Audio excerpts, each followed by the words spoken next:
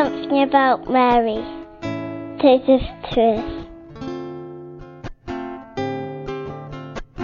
Hi, this is Father Nathan Cromley. I've been a priest for 4 years, and I'm a member of the community of St. John since 1998. I just want to share with you, just really from the heart, just about who the Virgin Mary is, because she's so marvelous. When I was 17, I made the de Montfort consecration, and I gave my entire life to God by surrendering it at the same time to the providential care, to the solicitude of Our Lady. And that consecration meant so much to me, because as I journeyed through life, there were many times I wanted to run from God, and sometimes, I say regrettably, I actually did kind of run from God, because I was scared. I was scared of what I would lose if I said yes to everything God wanted from me. But the one thing I could never do is run from that consecration I made. There was just something about Mary. She was like my lady.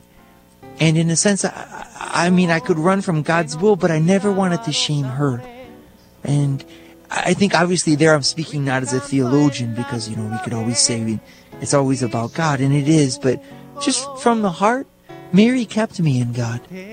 My love for her as my lady and my queen was something I never wanted to leave behind. And I think that tender love is something that we all can discover. And so that de Montfort consecration I made when I was 17, total consecration of myself that the Pope John Paul II made also, Totus2us, well, that in many senses is the reason why I'm a priest today.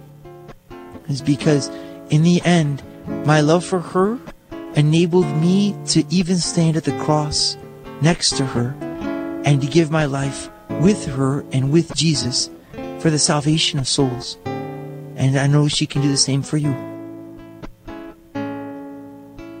God bless.